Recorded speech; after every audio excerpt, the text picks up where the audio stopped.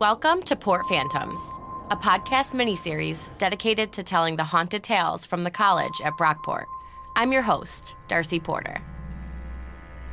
We made it, our third and final episode, the episode where all of our efforts to trace paranormal activity on the campus of Brockport culminate, and the real reason you're listening.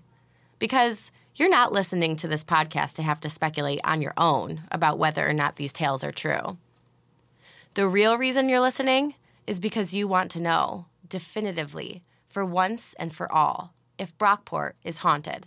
And I'm not going to lie, I'm kind of right there with ya. Yes, even me, the skeptic. There were times during the production of this episode where I was waiting with bated breath for that very answer. So, it's time. We're asking it. Is Brockport haunted? And you'll get your answer, straight from the mouth of Brockport's professional ghost hunter. So sit back, relax, if you dare, and listen for the next 10 minutes or so. This is episode 3 of Port Phantoms, The Ghost Hunt.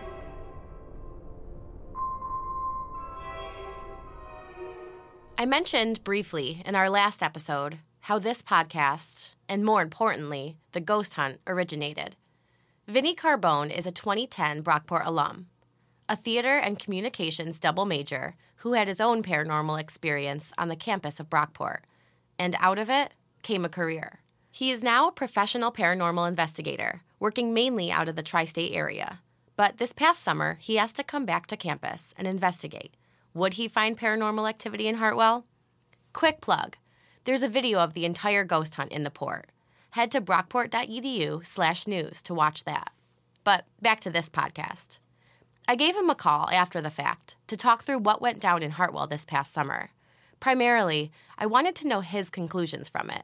Did he see any ghosts? Is Hartwell haunted?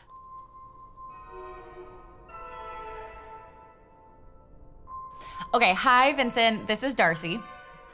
Hi, Darcy. How are you? Good. How are you? I'm okay. You know what? Just hearing you say it sounds so weird. No one calls me Vinny. You could just call me Vinny. I'm sorry. Okay, Vinny. Basically, I'm creating a podcast for the month of October. It's called Port Phantoms.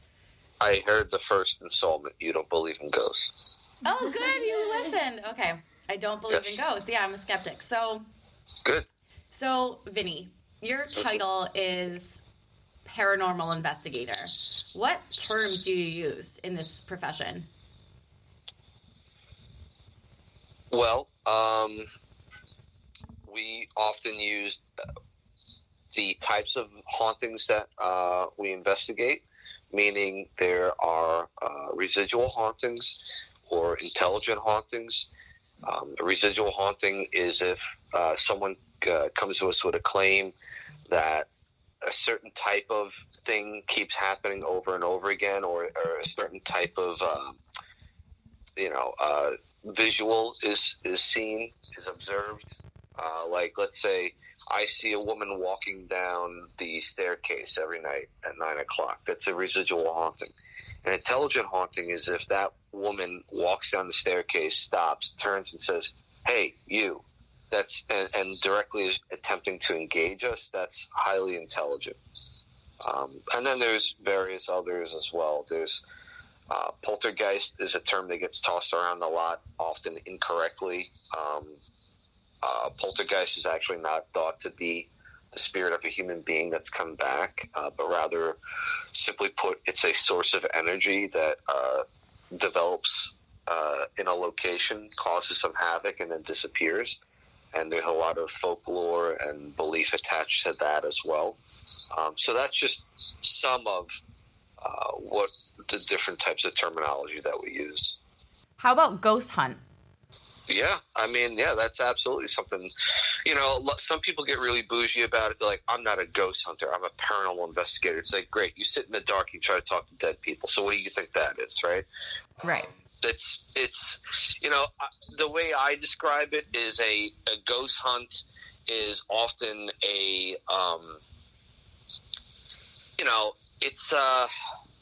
it's a group of friends getting together and trying to do exactly that. They're trying to have some fun. They're trying to possibly follow up on some urban legend that they've heard about, hey, I heard that this abandoned hospital is haunted. Let's go on a ghost hunt.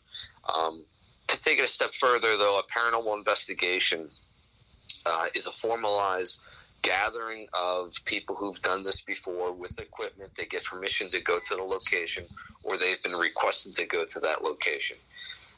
And then they do exactly that. They perform a scientific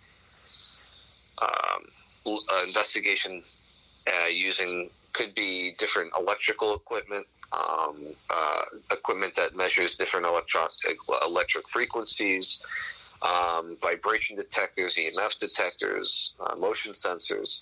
And then a lot of the investigation actually takes place after the investigation too, because they have to go back and listen to data and watch recordings and see if they pick up anything.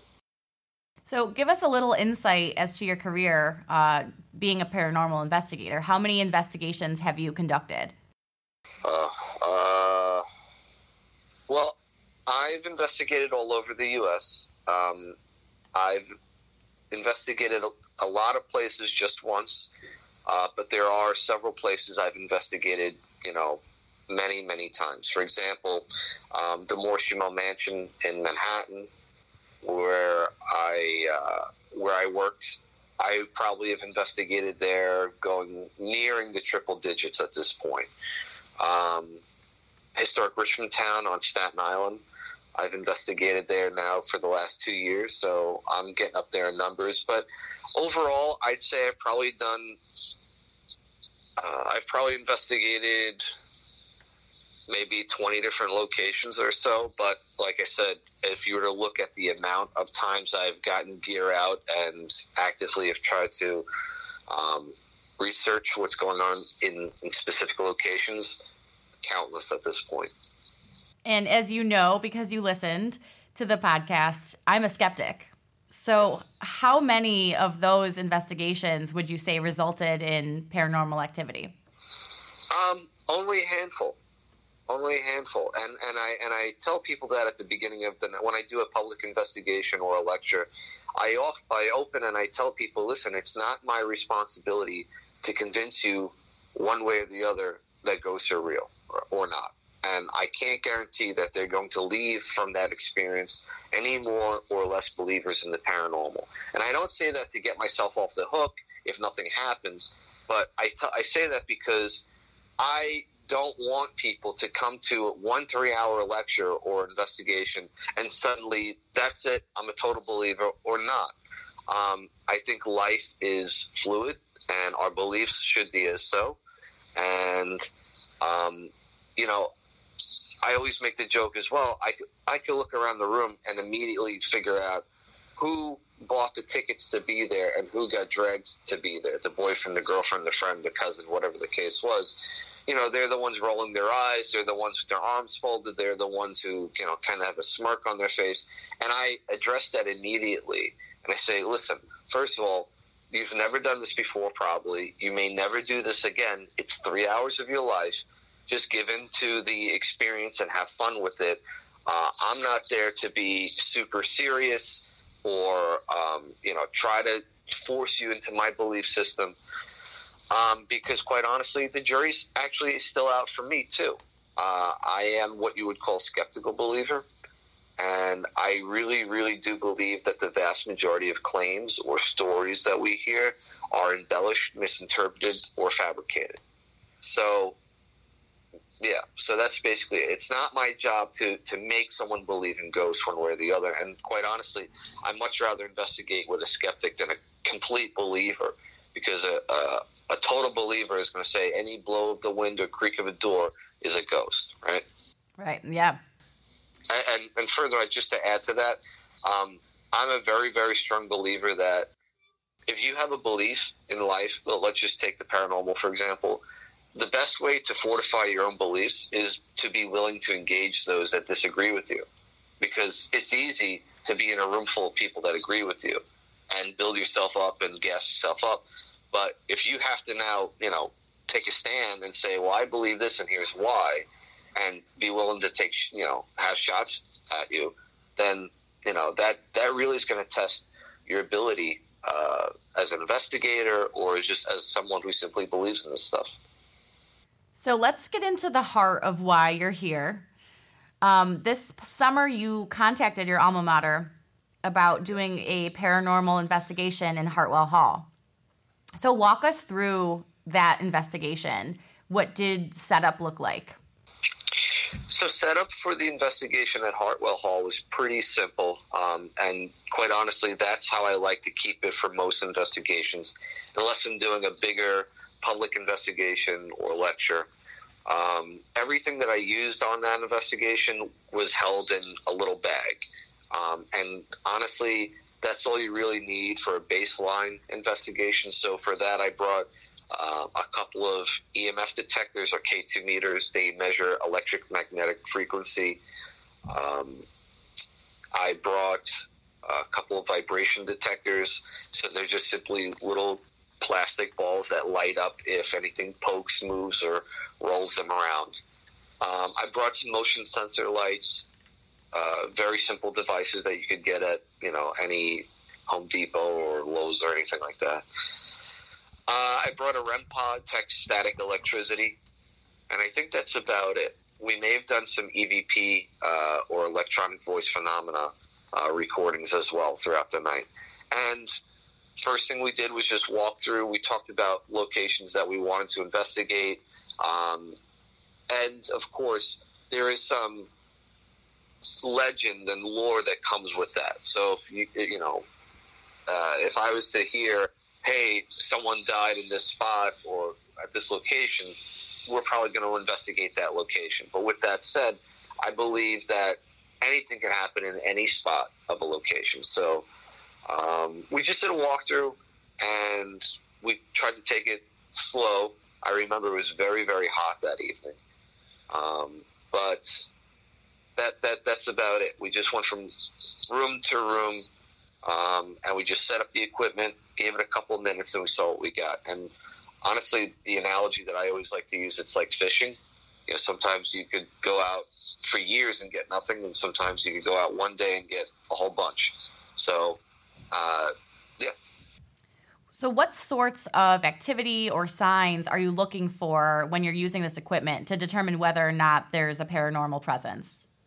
Well, the first thing that we're looking for is any kind of fluctuation in our baseline readings. And by what I mean by that is if I have a K2 meter or an EMF detector, and that device was not actually made for ghost hunting, that device was made for plumbers and electricians. So when they start to go dig around in walls, they don't get electrocuted. Or it's an indicator of the level of EMF in that location. So if I was to take that device and I was to put it on top of a computer, it would flash all the way to red. It has several dots, like these little plastic bulbs on it.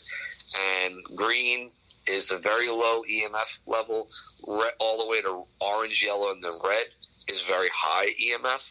So what I'm looking for is any fluctuation in that device. And I always tell people that if that lights up, that in no way is an indicator that there's definitely a ghost there. But it's very interesting when you've been in the same spot for the last 15 minutes and nothing has happened, and then all of a sudden you start talking about names, dates, events that have happened in that location. You start to see fluctuations. That's pretty interesting.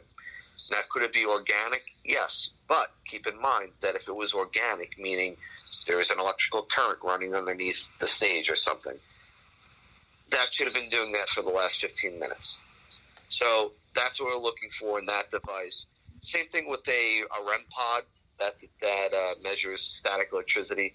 If that starts to light up or activate in any way, it's very, very rare that ever does. But if it does, again, why wasn't it doing it the last 10 minutes or so? Vibration ball, same thing. So what you're seeing is the pattern of we set all these devices out, and I could tell right away if there's an organic sense, organic source of energy that would be making these devices go off. And if I see that, I move them because I don't want any false readings, let's say.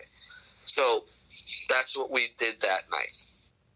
So any specific locations you remember being investigated? Because, you know, there's tales of the old pool being haunted or the dance studio, Strasser Studio. So were there any specific locations that you recall seeing any sort of activity? I think we had a few K2 hits and vibration balls activate in the dance theater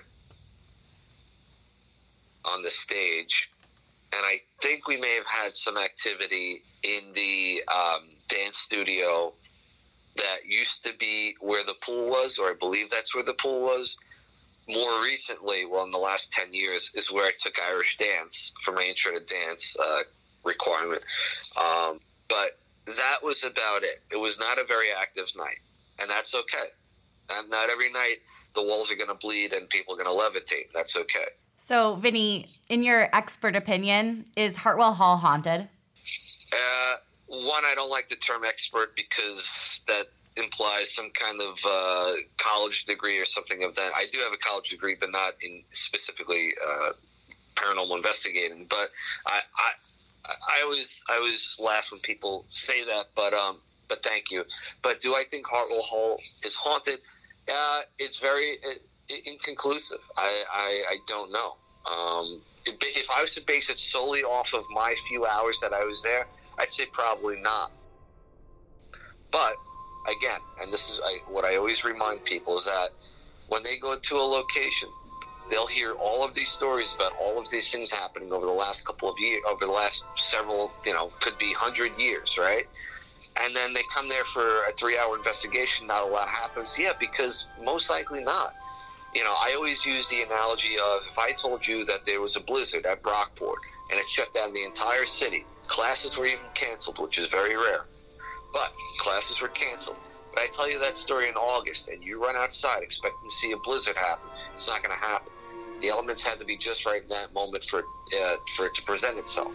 So for us that evening, not a lot of activity. So if I was to have to sign off, haunted or not haunted, I would say not haunted. Thanks, Vinny. No problem. Thank you. I'm your host, Darcy Porter. Thanks for listening, and happy Halloween.